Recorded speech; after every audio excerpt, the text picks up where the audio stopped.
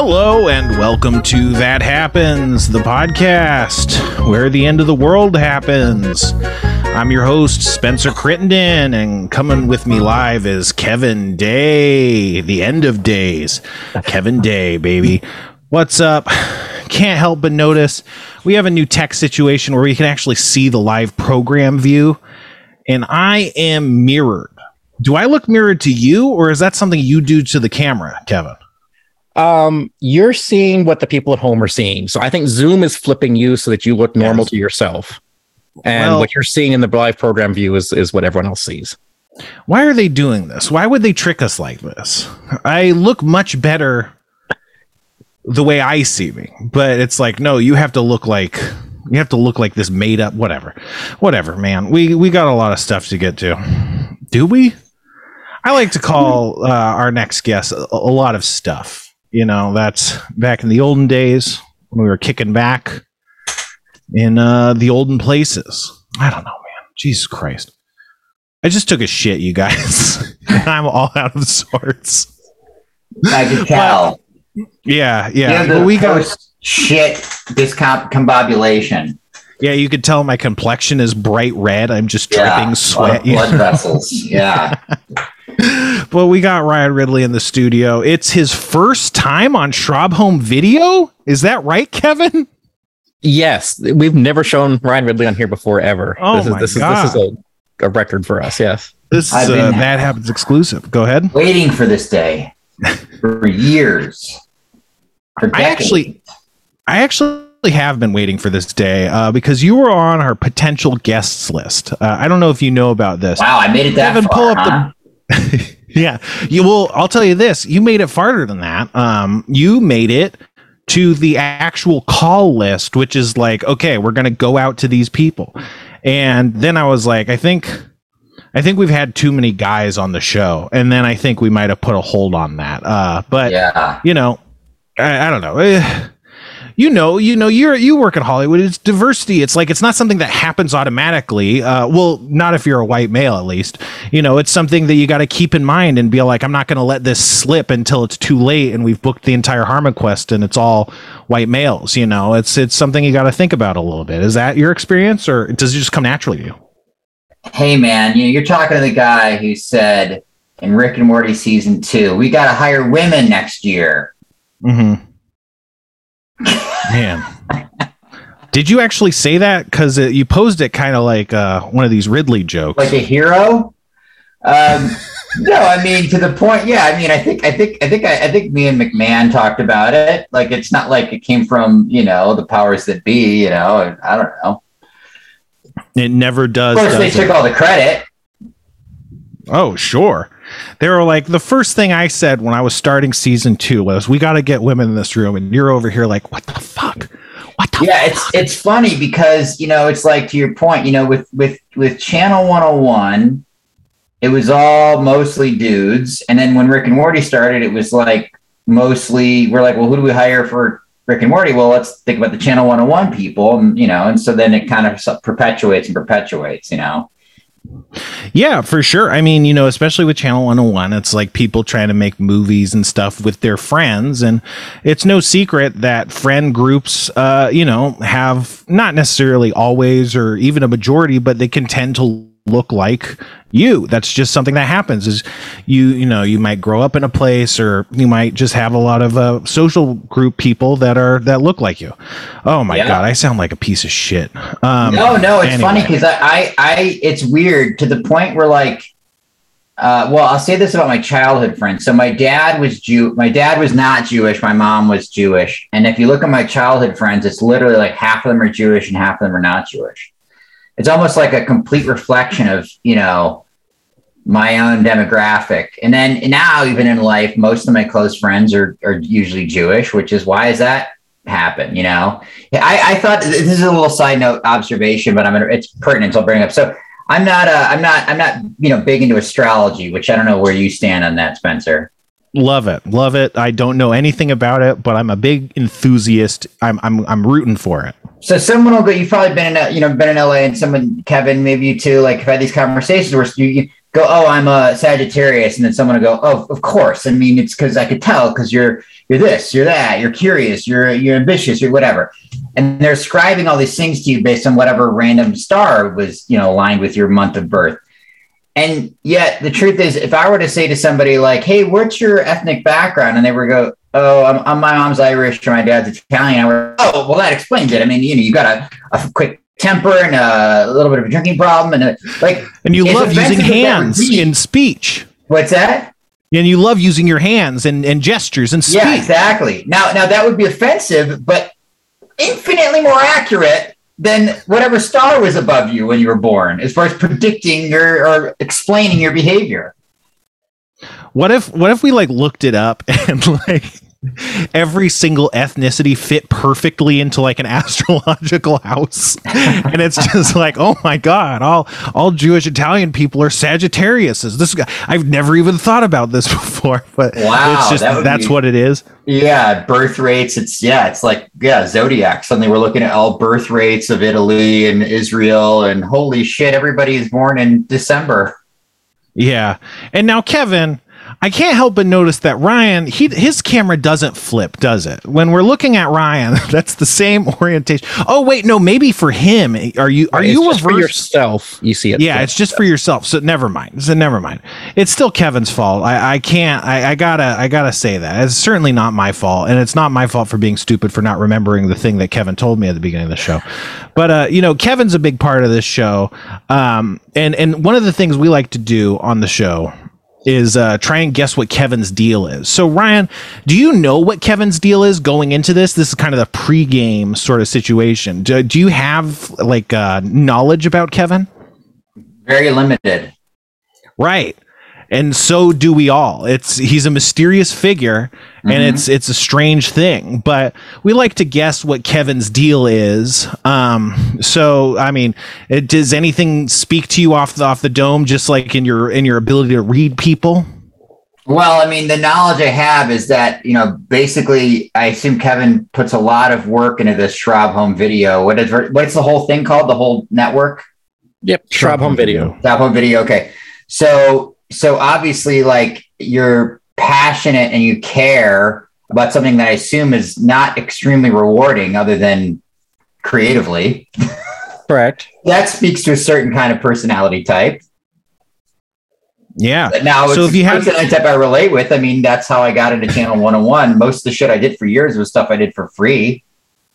So if you had to translate that into a deal, that was Kevin's deal, how would you phrase that, and do it in the form of a question, or is Kevin, is your deal this, or I think Kevin's deal is this? Kevin, is your deal that you want to just belong and be a part of something bigger than yourself? That's a good way of putting it. Yes. God damn it. I found that I guess it's just I'm bad at reading people is maybe what we discover. But a lot of our guests have very keen insights based on very little that end up cutting to the heart of what Kevin's deal is. This is maybe the third or fourth time we've won the game. What is Kevin's deal? Who else is? What are some other past insights? I don't know. We had Mara Quint on. She's someone I just know off of Twitter. She's an activist and comedy writer, and she really nailed it. I can't even remember what she said. Kevin, do you remember anyone else that nailed you to the wall? I mean, I don't know that anyone's really got it nailed. Well, I'm about to. Right, Kevin, okay. Is your deal that you leave food in the fridge for way too long, and then you're like, I should really throw it out, but then you don't, and then by the time you throw it out, it's fuzzy and disgusting, and also you killed your previous wife? No to both. Fuck. Okay. See, this is what I mean. I'm not good at this game. Was that a way of kind of throwing them off kilter for a second with a softball and then catching them, with the real deal? Is that what that was a pretty good tactic? Thank you. I'd like to take credit for that, but I don't think I had anywhere near enough intention to be able to lay claim to a strategy like that. I just kind of, I mean, we've been doing this podcast. We don't have Jeff on the show.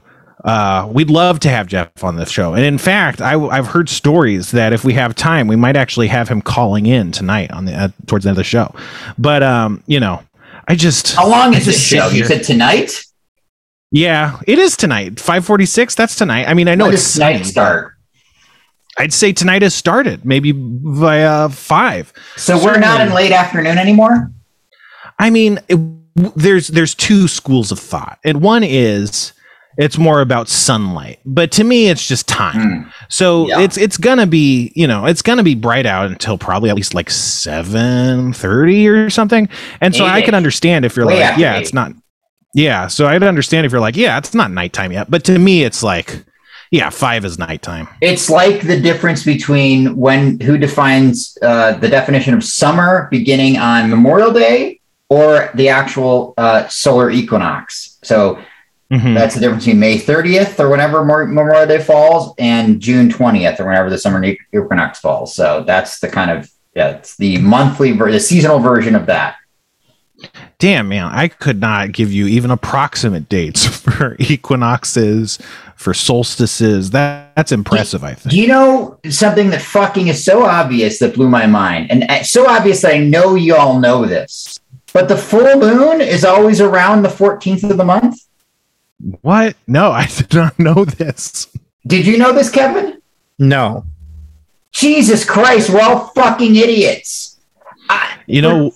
Something years, I'd look up and be like, okay, it's a full moon randomly. But no, it's on the same fucking 28-day cycle. So it's 28 days. And so 14 days in is the full moon. And then the beginning and the end is the new moon or the whatever you call it, in between the waning and the waxing gibbuses. But yes, just about the 14th. Now, because of our weird solar lunar calendar shit we have going on, it's not always falling on the 14th, but essentially every 14 days is a full moon. So that means there's 2. That's not right. There's not 2 full moons every month, right? No, because there's not. Because you think about it, rough. Yeah, how would there be 2 full moons? I mean, trying to think. So if it's the 1st to the 14th, and then the 14th to the 28th. Yeah, I don't know. I'm trying to think if that would make sense. If there'd be a day a month that was extra long, that would maybe have a second full moon. I don't know. Kevin pulled up a counter that said snow moon, worm moon, pink moon, flower moon, strawberry moon, buck moon, sturgeon moon, corn/harvest moon, hunter's moon, beaver moon, cold moon. There's only one moon, Kevin. This is obviously fucked. Yeah, what are these? So this is a list of, for this year, every full moon. I've heard of worm moon before. I've heard of harvest moon. That's it. None of these are real. This is all fucked up. Kevin's like pulled up some MMORPG Wikipedia or something. Hold on. You guys hear that? That was my doorbell. They call it a doorbell, but it's really more of a traumatizing machine. Like I was trying to say, is Jeff used to be on the show, and now it's just me, and it's just wasting time. Like, this is all just horse shit. We're looking up a fucking moon calendar. Like, it's so, I don't know. I think it's interesting. I'm not saying it's not interesting.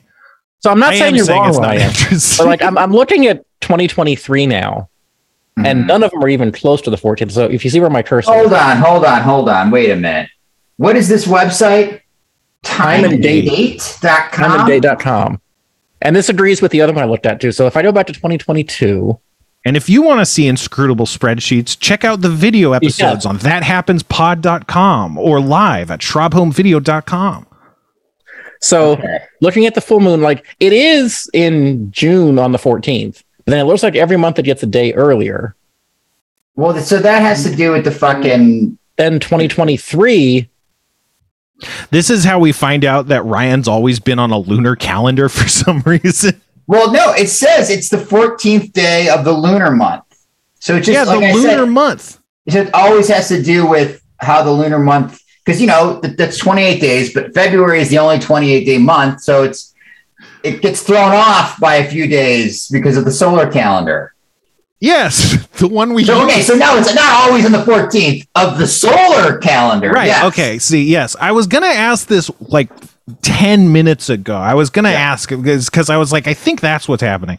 And then I was further going to say, a bit of my own moon trivia that I think aligns no matter what calendar you're using. But if you look at the moon, and you draw a line through it from top to bottom, from tip of the crescent to the other tip of the crescent, and then go a little bit up. You'll either form with the white part or the crescent, you'll form a lowercase d or a lowercase b. Okay. And if it's a B, that means the moon is waxing. It's getting bigger. And if it's a D, the moon is waning or it's getting smaller. And the mnemonic for that is if it's getting bigger, it's a baby moon. It's growing up. And if it's a D, it's a dying moon. It's getting smaller. So if you're ever looking at like a crescent moon, a half moon, which is called a 3/4 moon, I believe, or, like you were saying, a waning gibbous, waxing gibbous, and you're like, I wonder if it's getting bigger or smaller. I wonder if we're getting closer or farther away from the 14th of the lunar calendar. That's a way to know.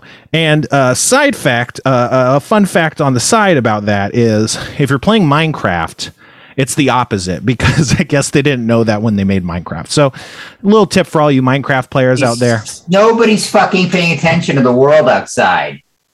Not even when you're fucking spending all this money to make a fucking video game. You're not bothering to check. I don't know. It's wild to me. Maybe it's like some sort of propaganda or something. But I'll tell you, Ryan, is that if you're looking for slimes in a swamp, they spawn more on the new moon. So it behooves you to know exactly what phase of the moon it is and how many days it's going to be until the new moon. So if you think you can use real world moon, dynamics to determine how high your slime spawn rates are going to be. And now slimes, we don't even have to mention, but slimes are crucial in making sticky pistons and making slime blocks and making flying machines. So they're very valuable, Ryan. But you have to go in reverse of the natural moon mnemonic or moon mnemonic. Fuck. That could have been really funny if I said it right and also it was funny. I think it's fascinating, and it made me Google whether that's based on a real fact, and everything is just Minecraft. When I Googled, does slime spawn during the new moon? Now, I guess, yes, in nature, slime doesn't spawn. Right. But I thought maybe there was some correlation. I mean, maybe there is. I wonder. I'm sure for SEO purposes, you're going to get Minecraft stuff. But, when I was a kid, slime molds, which are the realest version of slime, was fascinating to me because slime molds are a type of mold that can move around. If you play video games and you fight a slime blob, like this is the real world version of that. A slime blob does not exist in the real world. Which it should. I always thought that slimes should just exist. These low-level monsters that hop around. In the real world? Yeah, in the real world. Wouldn't that be cool if there were low-level monsters in the real world? Like, we get big bugs and rats and bats and birds and stuff. You would call these real-world low-level monsters, cockroaches. But there's not real ones. And it's a shame, because how are you going to level up? If you don't have... What, you're going to kill dogs? That's horrible. I don't think that'll give you experience. I mean, it'll give you experience, but not really bad experience. Yeah. I guess if you're trying to go ahead. Being Jeffrey Dahmer. Right. If you're trying to level up into a serial killer, I guess it is valid experience. Yeah. Well, listen, now, if we're talking about, it depends in context. If you're trying to survive in the wilderness and you're forced to do these things, kill a coyote or a wild dog, then so be it. You level up your skills. If you're Tom Hanks and Castaway, perfectly reasonable to kill whatever you have to kill to survive and level up. That was my biggest complaint with Castaway, is I thought he should be murdering more coyotes. I thought that would have been pretty compelling. Take out the the tooth scene, the dentist scene or whatever the fuck, the ice skate scene. Put in some fucking coyote battles, Yeah, then Wilson could have been a coyote skull you talked to. Now that would be great. Yeah. What would Wilson be called if he was a coyote skull? Because he couldn't be called Wilson because it was, a brand name. Oh, well, I guess if it's that on the nose, then it'd be like, Wiley or something, right? Yes, Wiley. I mean, that'd be great. I think that would have worked really well. Yeah. Sometimes I'll let Kevin take over when I have to run off screen. And so, Kevin, take it away for about 5 to 10 seconds. Oh, boy. What are you doing? I sometimes I wonder what he is doing. Do you have any bets on why Spencer had to suddenly get up again? Did he just grab those headphones? I think he was wearing those. No, I had the headphones. Now, see, it's interesting you bring this up because last episode, Kevin started wearing headphones. There was like a cool gamer headset, and then he took them off, And then I was like, wait, weren't you wearing headphones? And he started gaslighting me. Like, no, I wasn't wearing headphones. What the fuck are you talking about? And I was like, pretty sure you were. And yeah, he successfully gaslit me into submission. Side by side highlights magazine or whatever, like pictures, like with different things, or I was terrible in real life just now. So wait, hold on. What's the name of the server? That's what I brought up last episode too. I brought up the exact same highlights cover convention. Sorry, I cut you off though. No, I just want to know the server is so I can go on the Discord server. Shroud Home Bad Video. Discord. Shroud, all one word? Yeah, I'll send you a link right now. Okay, because Rob sent me just a link to get onto it. And I was like, well, that doesn't tell me anything. So and then from there, just click general. If you're actually on Discord, Ryan, is Discord something you use? No, it's not. But I thought, aren't people commenting live right now on what we're talking about? Well, the thing about my show and the thing about the Discord is that when I'm doing the show, they actually aren't talking about the show. If you were watching the Discord during Callie's show, you would see people commenting on the show, telling us what they liked and didn't like about the show, pitching Kevin questions to ask Callie. But when I'm doing my show, the people in the Discord are generally just talking about their days. So feel good. It's very interesting. No, they're hard. I mean, there's a comment about coyote kicking, and then before that, a blue moon, and then slime modes. They are talking about us. Yeah. Wow. I think maybe Kevin cleaned house recently. Maybe he converted the bad Discord into the fine Discord, but not the good Discord. That's the one that pays me money. Spencer, I have a question for you. And Please. It's about the show. So you talk about how we're all going to die. Like, what does that mean? I mean, I know what it means. I don't do that so much with guests, but yes, I mean, I've for a long time, I've been saying this is very bad. The Nazis, there's a segment on our show, Ryan, that's called The Nazis Are At It Again. Well, I guess the segment is actually news time, but it just so happens that in news time, every single time, it just is the Nazis are at it again. We talk about some way that the Nazis are at it again. But it's very bad. We've had a lot of shootings. There's been less shootings reported in the news this past week than we've had. So maybe there's a lull, but I expect it to come back. But when there's not Nazi shootings, there's police beating the shit out of people, and police are Nazis. I also have a pretty liberal use of the term Nazis, just because I don't know. I'm more of a vibes guy. I'm not a big semantics guy, it's all fascism. It's all really bad stuff. It's like the Supreme Court's definition of pornography. You know it when you see it. You can't quite explain it, but yeah.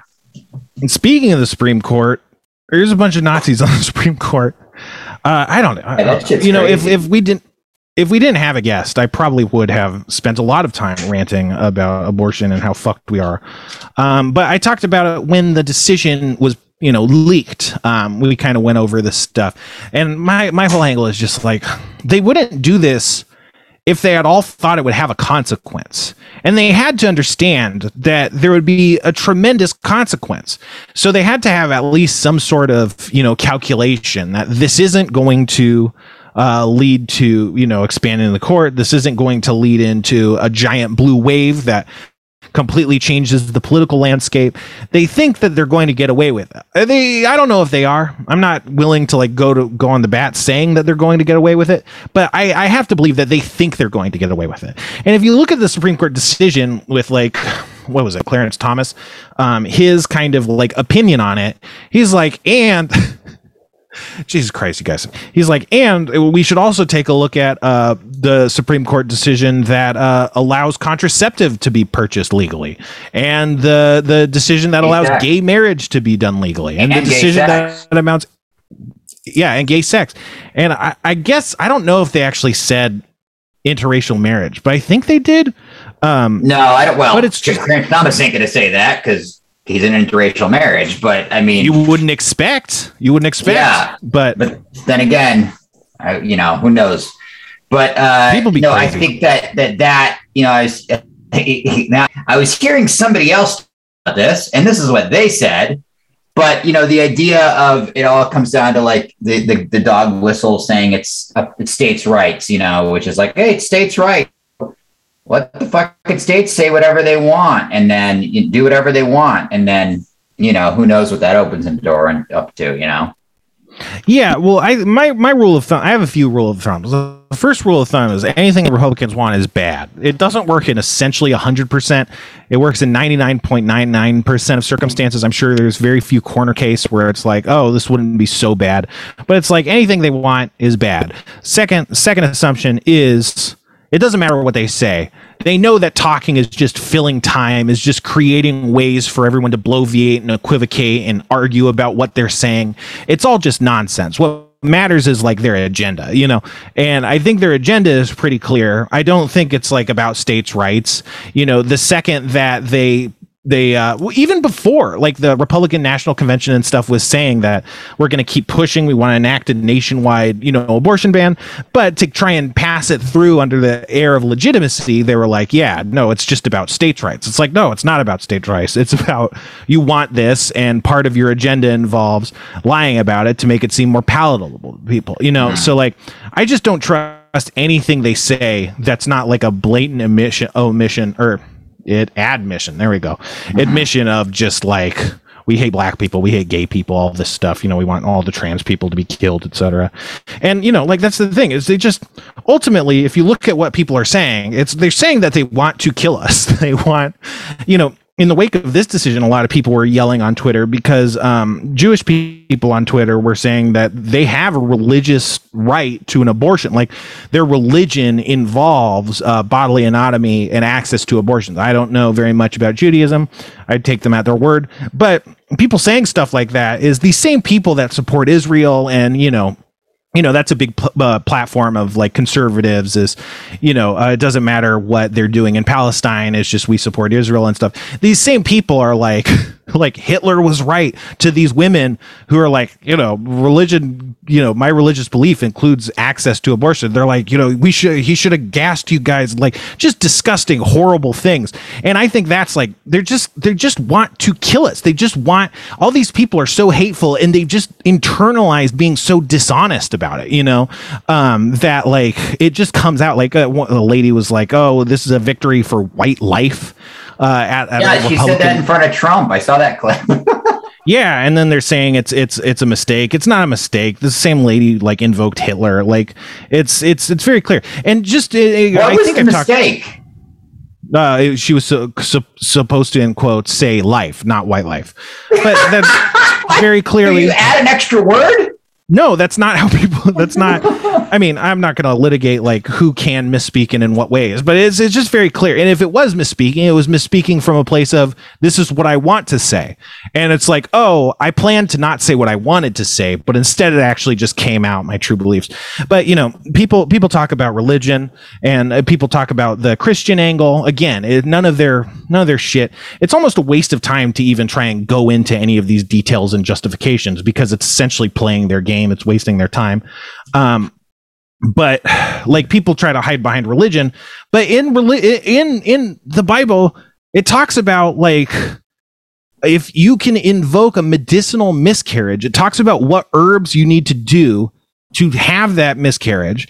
And it's something that it's in Numbers or Leviticus. It's something that the Bible prescribes. So it's like, the Bible is fine with miscarriages.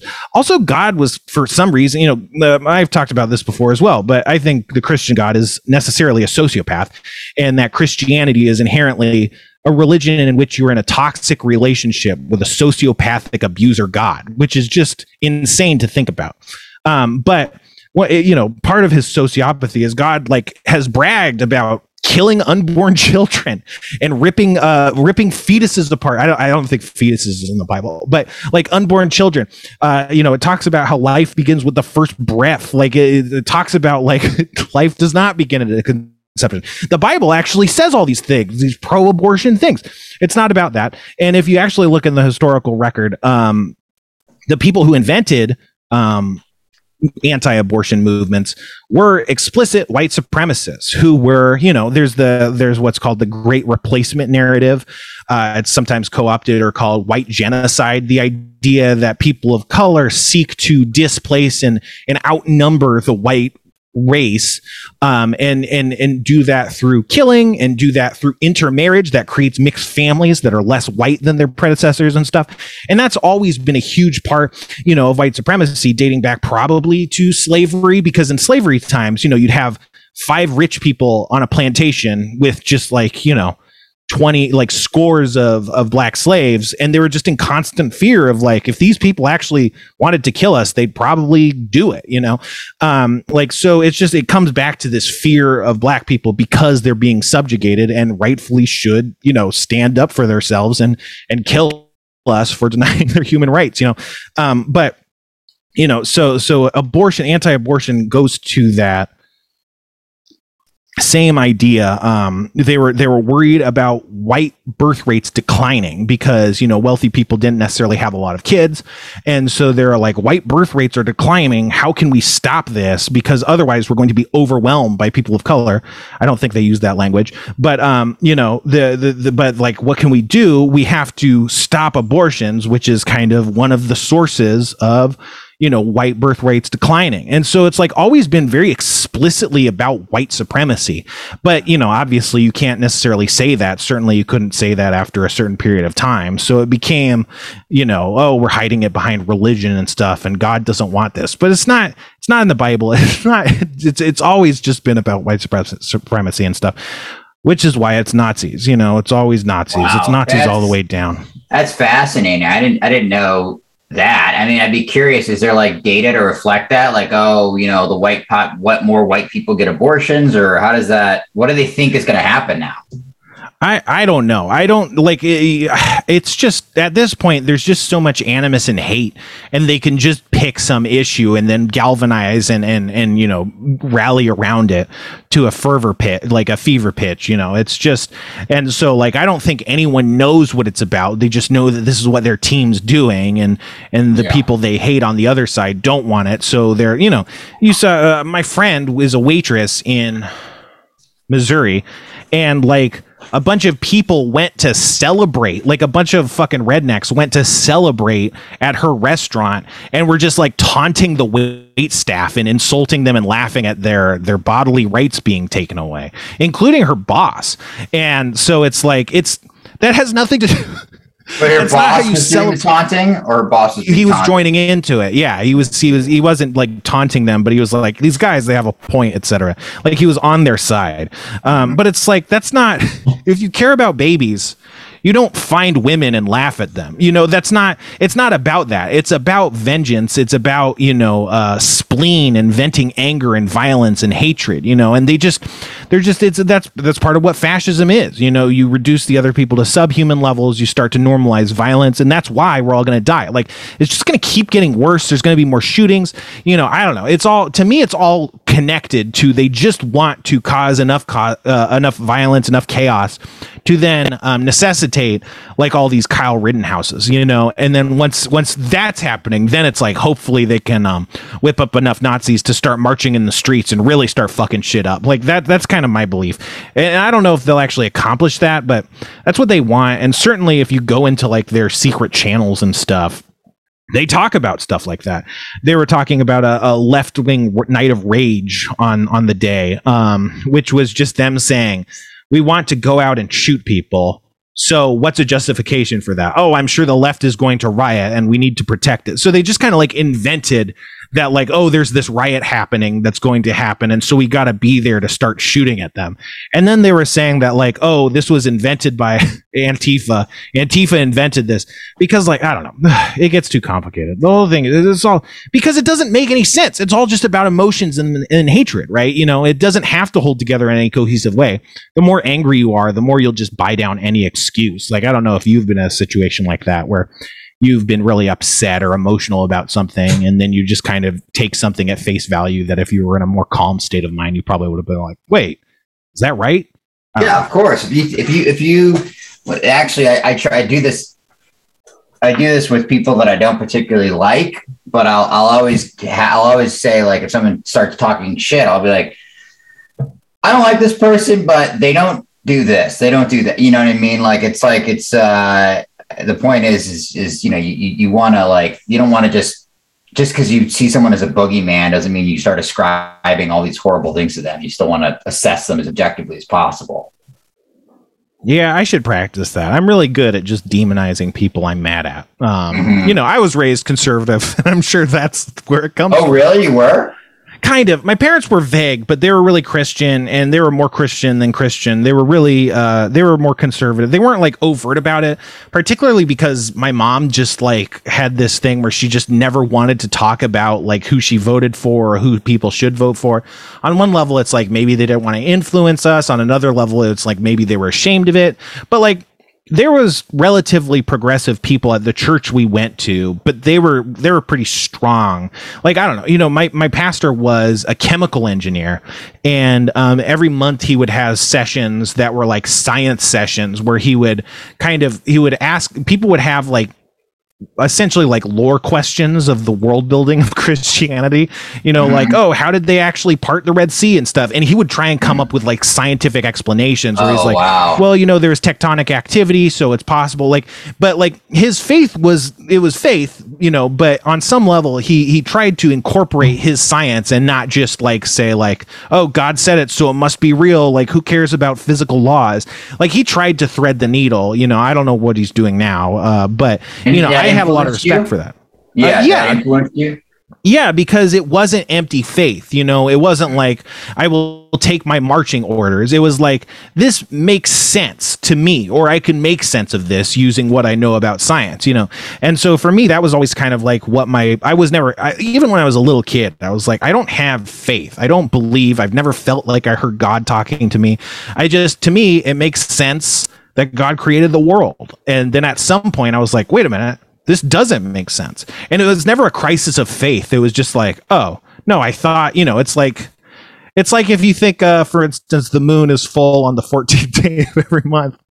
And then we find out otherwise. Right. I'm just saying, you know, like, and then you go, oh, okay, now I know this other thing, and I'm going to roll with that. It's not like, oh my God, what have I been believing? It's just like, oh, okay, this makes sense.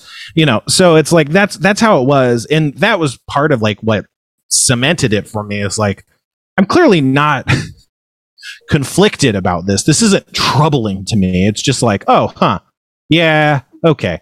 And it sucked because I still had to go to church for like years after that. I started like, the church had 2 services, and I started picking the service that my parents didn't go to. So I wouldn't have to go, but I would go because they would ask people if they saw me. So I would go, I would make an appearance, I would shake hands and eat the cookies in like the kind of lobby. And then when the church service started, I would go back to my car and drive away. And then I would just drive around for about an hour and a half, and then I would head home. And then my parents would be like, oh, how was church? And I'd be like, yep, it was Jesus-erific, you know, and it sucked because my parents were, you know, I don't know. My parents suck shit, you guys. They do. Sure. It sounded cool to me earlier when you said they weren't trying to influence your political. You know, they weren't. It doesn't sound like they were inundating you with propaganda at a young age. I try to be generous to them sometimes when I'm not very mad, but you know, I don't know why they did it. You know, but like anytime we would have like political arguments, they would just shut it down. So I think on some level, it might have just been like they're not willing to have a discussion about this. So let's just not talk about it at all. Let me ask you something. Where are you from? I was born in Fresno. I grew up in a town called Elk Grove, which is a bustling California city, but at the time it was very small. And then I moved to Moore Park, which is about an hour outside of LA, and my dad got a job in LA at WB as a graphic designer.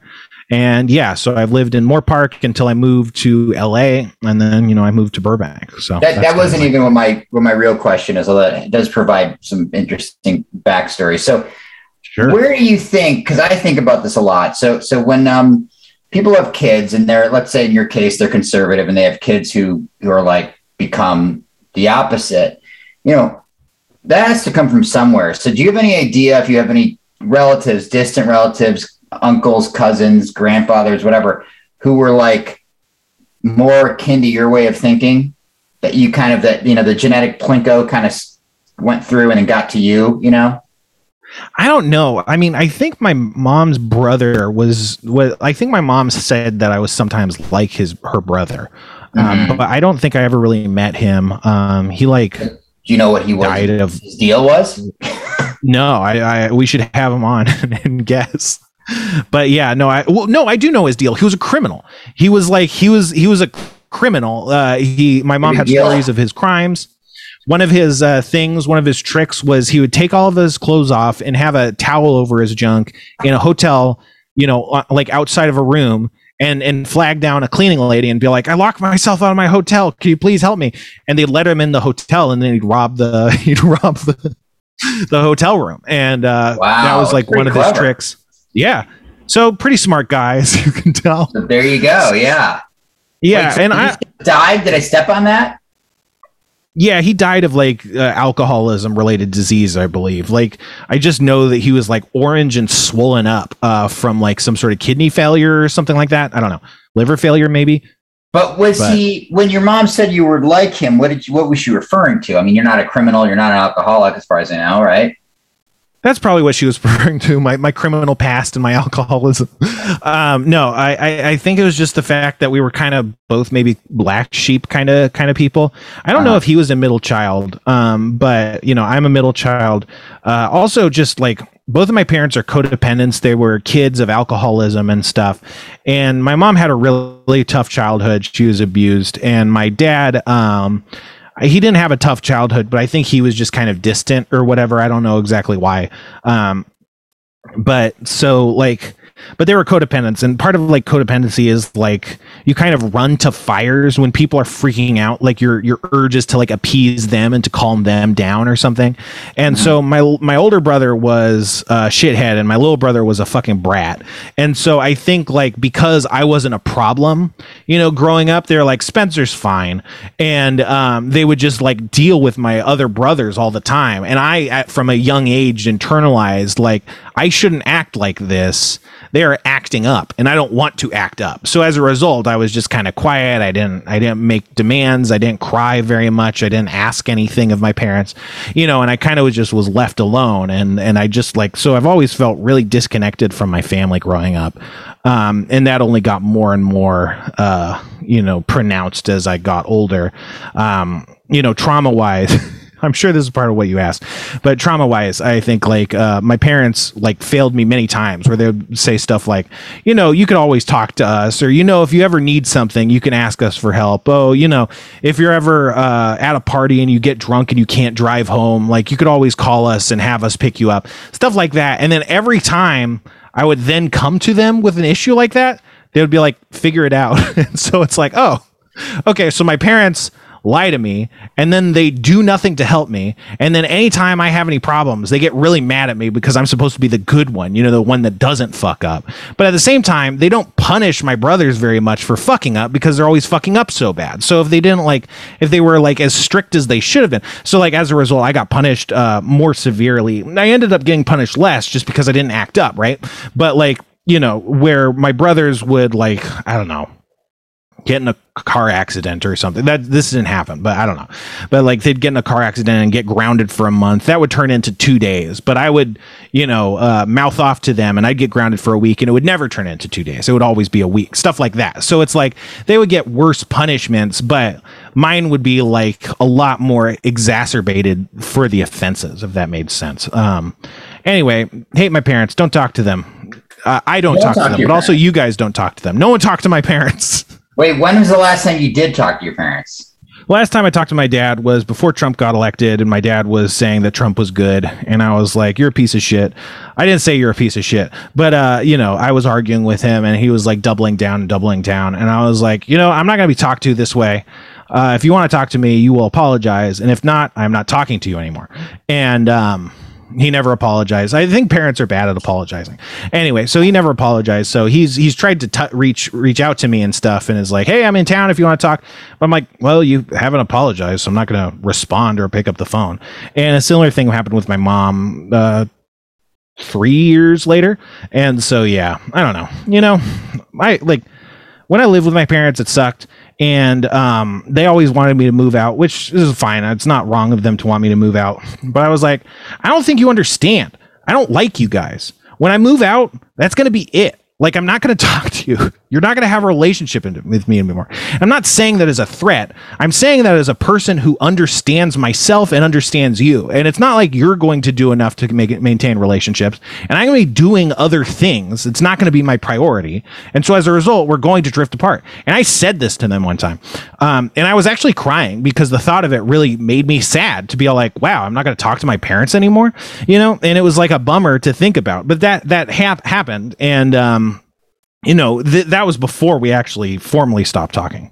But, you know, so we kind of drifted really apart. And then, you know, by this time, you know, and it's just like, I don't, you know, it's not to be ungrateful. I'm sure they did a lot for me, but like, I never felt like they were a value add in my life. Anytime we were talking, it always sucked. They would always get mad. I always felt being punished just for talking about them. You know, I would always hide in my room and leave the house constantly because I didn't like interacting with them at all.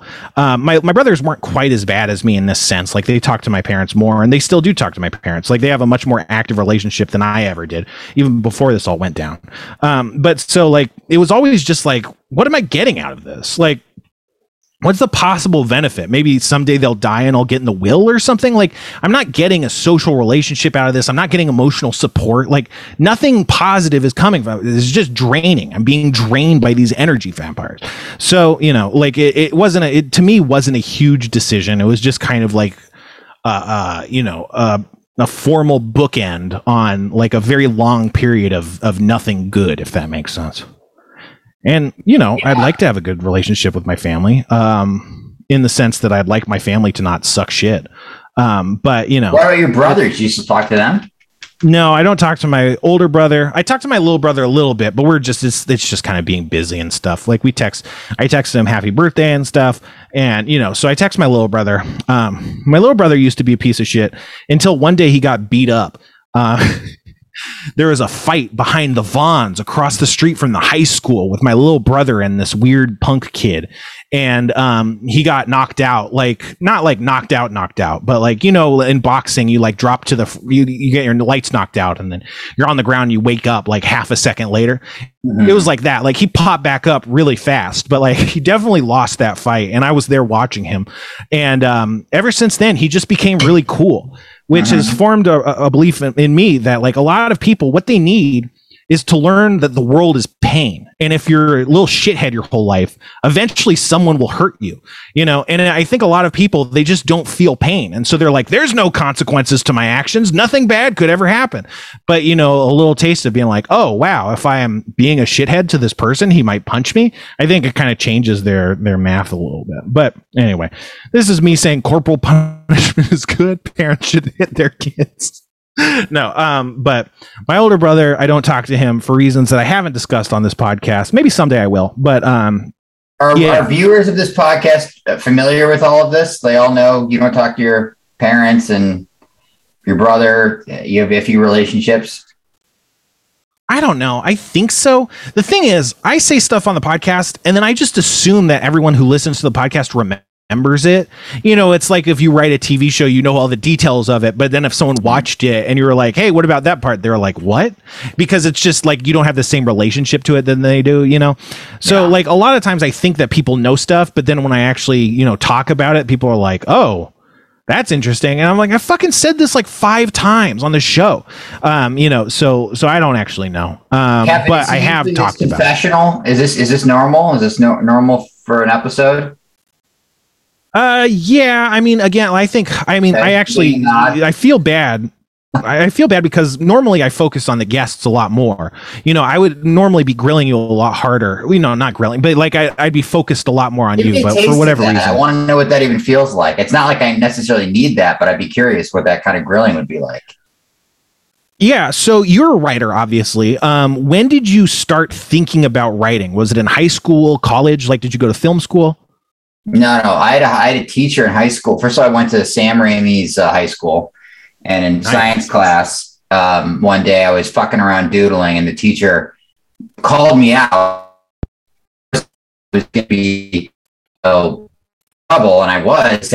But then she said, I had that Sam Raimi in my class, and he used to do the same thing. So, you know, or whatever. So maybe you'll be okay. And I think that was like whatever the opposite of traumatizing is. It's like kind of like suddenly it was like, oh shit.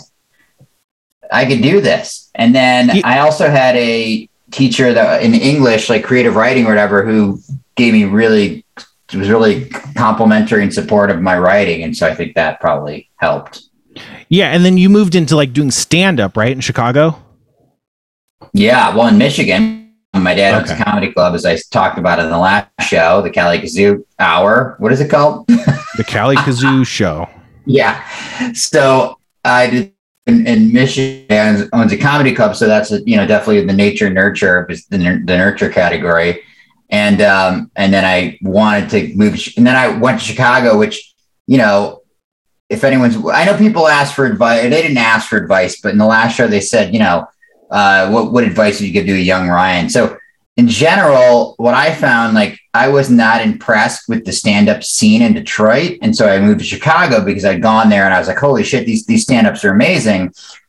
And I always find that, like, that's the benefit of moving to a bigger city, because you're going to throw yourself in an ecosystem that's just more competitive in a good way that just makes you stronger. It's the way fucking evolution works, man.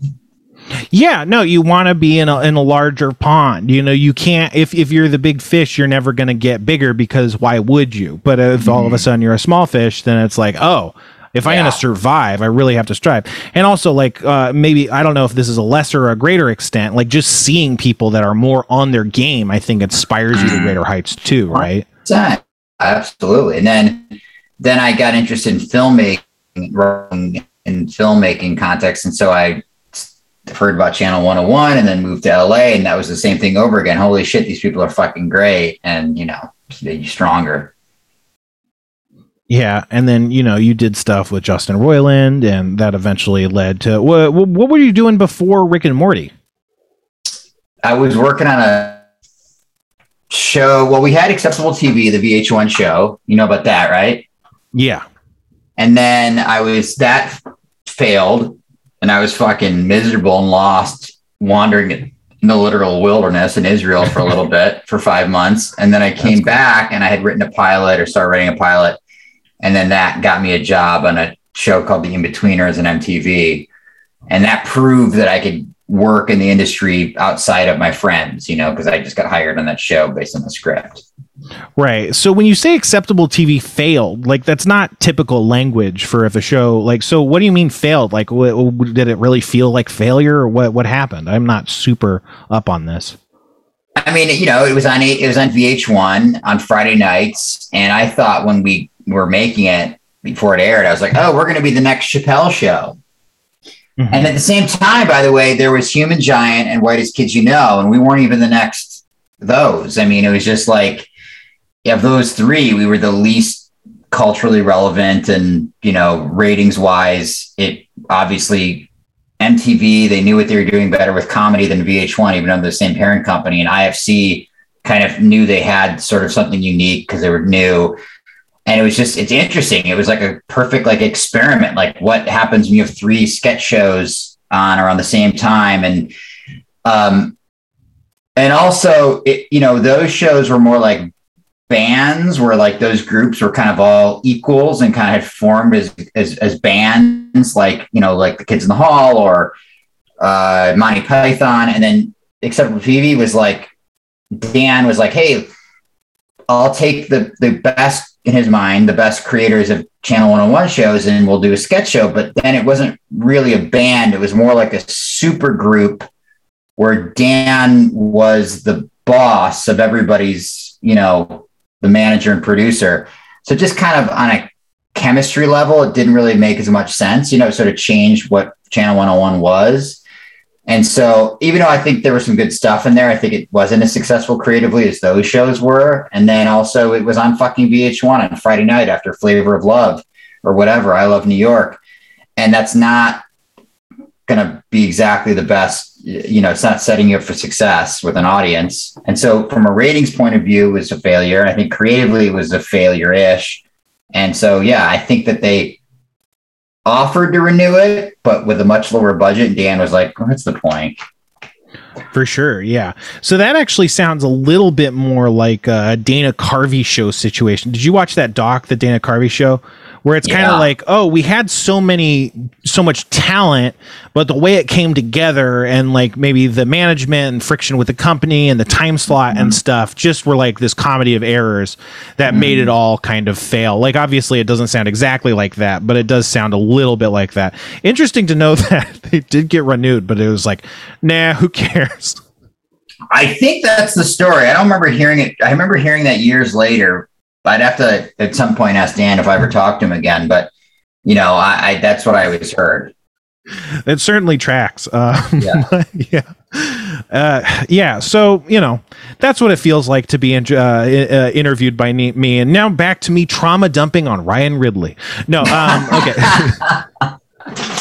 So in terms of stand-up, when you were getting started, were there like people that you looked up to? I'm sure, like, being in the scene, there was people that you saw and then you're like, oh, I should do that. But like, were there people in Michigan? Were there people in Chicago? Or were there just people doing TV, nationally, like Comedy Central Presents sort of stuff that was really like, it spoke to you, or like, I want to be like that, or anything that you feel like shaped your kind of comedic voice a bit more specifically? Yeah, I mean, I was talking about how I saw Jim Carrey on my 16th birthday at my dad's club. That was a huge influence because he was so fucking weird. I saw so many people at my dad's club that were like good, but they were just like the same old shit. And then Jim Carrey would do bits about, impressions of Jimmy Stewart during the nuclear apocalypse. And, it'd just be like fucking weird, absurd things that appeal to my sensibility. And then when I moved to Chicago, it was people that were just doing all this fucking weird, like just more obviously so-called alt comedy kind of stuff. And I had seen so much polished mainstream stand-up at that point that I was so impressed with like really fucking smart, charismatic people doing weird stuff. And of course, half those people couldn't get their shit together enough to succeed, but they were super talented in the context of like doing weird shows in bars and in the Second City, small theaters and all that. And then the other half figured out how to do it. But everybody was inspiring to me. I mean, that scene that I was a part of in Chicago is fucking great. Half those people went on to huge success and half were geniuses that couldn't figure it out. And so equally inspiring, no matter who who it was. Yeah, for sure. I kind of, when I was younger, I don't know. I never thought that I could be a stand-up, but I always thought it would be funny. Like it would be cool. It's like, man, I really had a lot of respect for comedians, and I just watched stuff on Comedy Central. And so like for me, like Stephen Wright and Doug Benson and Mitch Hedberg and what's her name? Fuck. I can't remember her name. No. She has no. The thing is, the way that I would say like, oh, she's the one who is like insulting, but she did a TV show and she had two pugs on it. No, small kind of red-haired woman, impressionist. Fuck, what's her name? The Discord is probably screaming at me. Small red-haired woman, impressionist comedian. Yeah, she wasn't like she did voices. Yeah, there you go. It was Carrot Top. Yeah, with the suitcase. Oh my god, she's so hot, Carrot Top. Yeah. Oh my god. She did impressions. It's. Kevin, she had a Netflix. It wasn't Netflix. I don't know what it was. Maria Bamford. Maria Bamford. Yeah. Okay. That's who it is. Yes. Not redhead, as far as I can tell. She's not redheaded.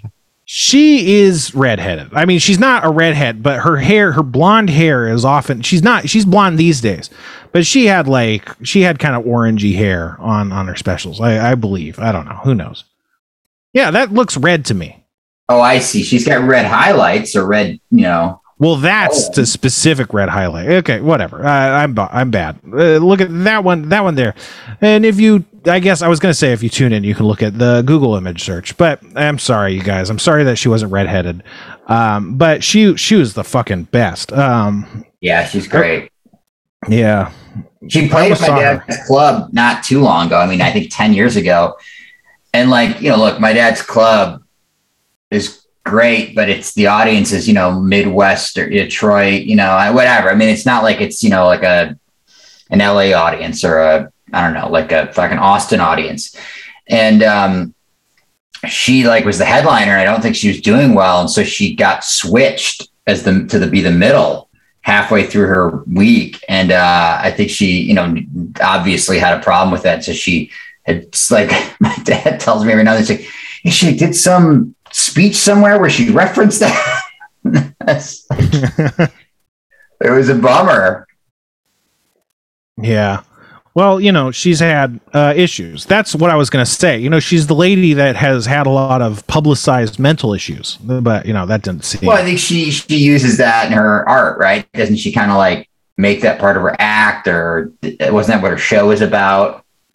For sure. Right. But if I'm trying to like call out like a woman comedian that I really respect, that seems like a really diminishing way to do it, but I stepped in it anyway, Well, I didn't think of it as, I didn't think of it as, I thought, like I said, she makes that kind of a part of her, she owns it in a way that's, positive, in the same way that, isn't there a comedian, Gary Gulman, who kind of talks about his mental health issues in his stand-up. It's, you can either pretend it doesn't exist, or you can fucking go full into it, make it part of make comedy out of it. Yeah. Do you remember your first open mic or anything? That's the thing for me. What kind of question is that? Do I remember my first open mic? What was it like? It was awesome. My first open mic was fucking incredible. I think that this probably happens a lot to comedians or people who do comedy. Mm-hmm. You either have an experience where you're the first time you do it, somehow you go into some state of consciousness where you're not thinking, you're just fucking doing, you're in some zone that you can, it's the cruel irony is you get into a zone. Sometimes literally doing something for the first time, you can get into a zone that usually takes you years to figure out how to get into, but so the first time I did it, it was fucking awesome. And then I did it again a week later, the same open mic, and it was fucking horrible. And then that was so traumatizing that I didn't do it again for years. Yeah, that's to me what would be scary is like, I don't want to go the first time. Like after the first time, even if you really bomb, I think it's like you kind of have more tempered expectations or whatever. Mm-hmm. But I don't think I could handle like the first bomb. And I don't know. I feel like painful. I've heard that. Go ahead. What was that? You say something. Bombing is very painful. Yeah, no, it's hard. I've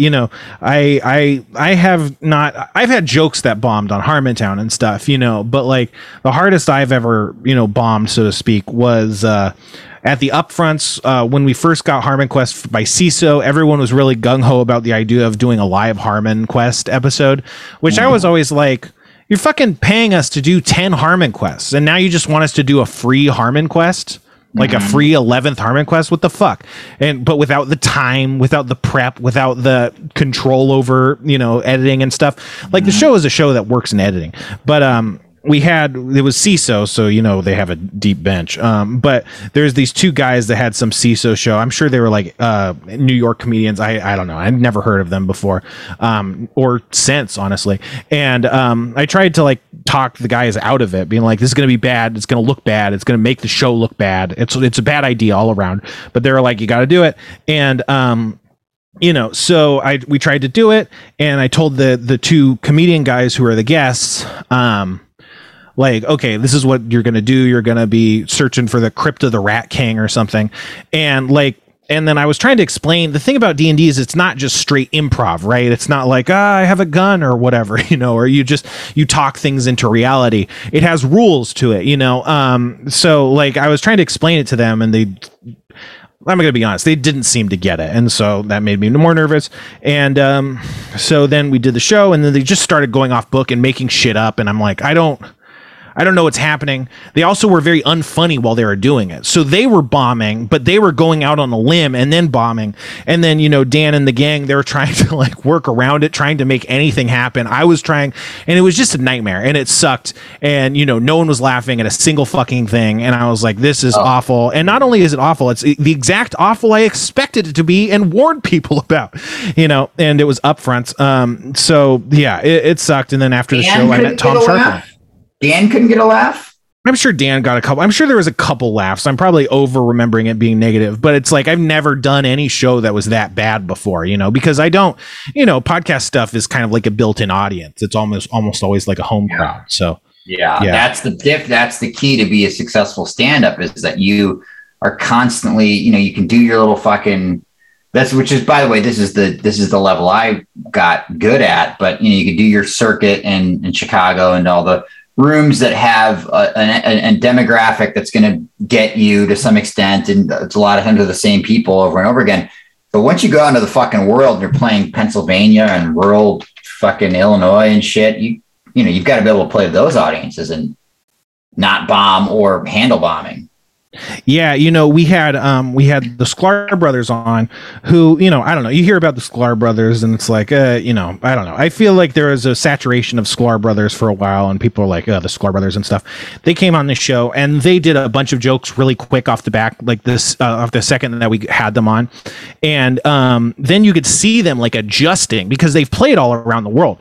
And then after they adjusted, they started getting laughs all the time. And I was like, holy shit. And I had like a serious newfound respect to them, because it's like, that's difficult, like what they managed to do. And then like how they changed gears and honed in was also really specific and quick. Like they switched gears really fast and made it work really fast, I don't know. But why'd you stop doing stand-up? Just because like I don't know, like movie stuff and writing felt better, or what?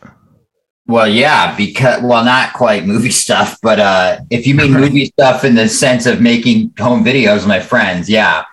But you always got to follow your passion. And when you're not passionate about something, don't fucking do it. Like I just lost the passion for stand-up because like I said, I wasn't interested in trying to become one of these road comics, or wasn't interested in getting to some level of doing HBO specials.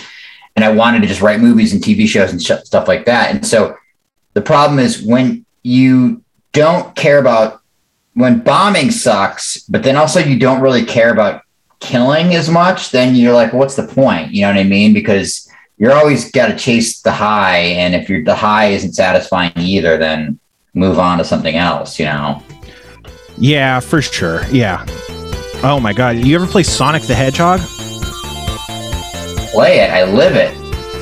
You live Sonic the Hedgehog? Do you want to expand on that? Now I'm buddies with Ben Schwartz, who's the voice of Sonic. That's what I mean. I'm name dropping. Okay. Oh my God. I think we're out of the show. Oh my God, Ryan. Have you ever drowned before? Oh shit. Because you're about to. Drowning music? Is that what that was? Yeah. Yes. And we're out of time, folks. Thank you so much, Ryan. Do you have anything to plug? Anything you're working on?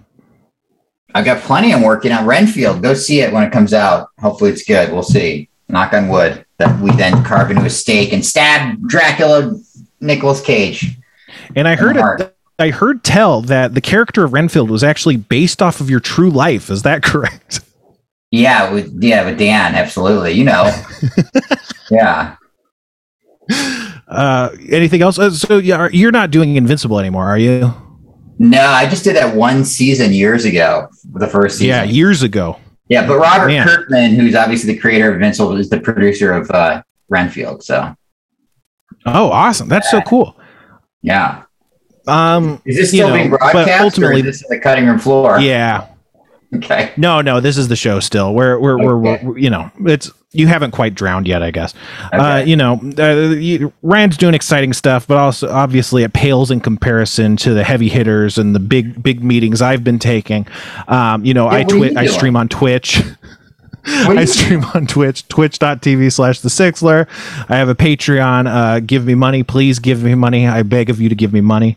But that's what's going on for me. And Schraub's been texting me. What's Schraub saying?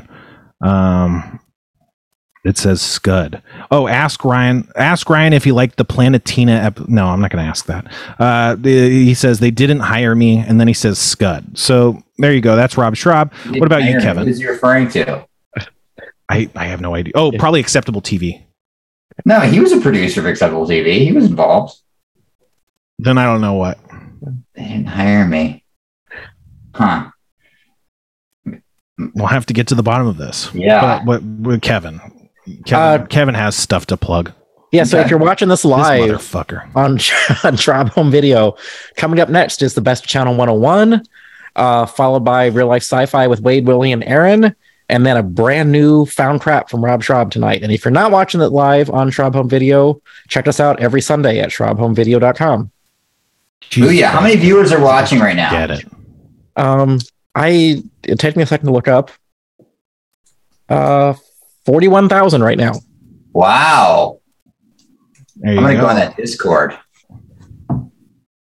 Tell them that I'm actually a good person and that they're actually bad. But as always, we like to end the show the same way every episode. So until next time, I'm just so sorry, you guys. It's just, I don't know what can be done.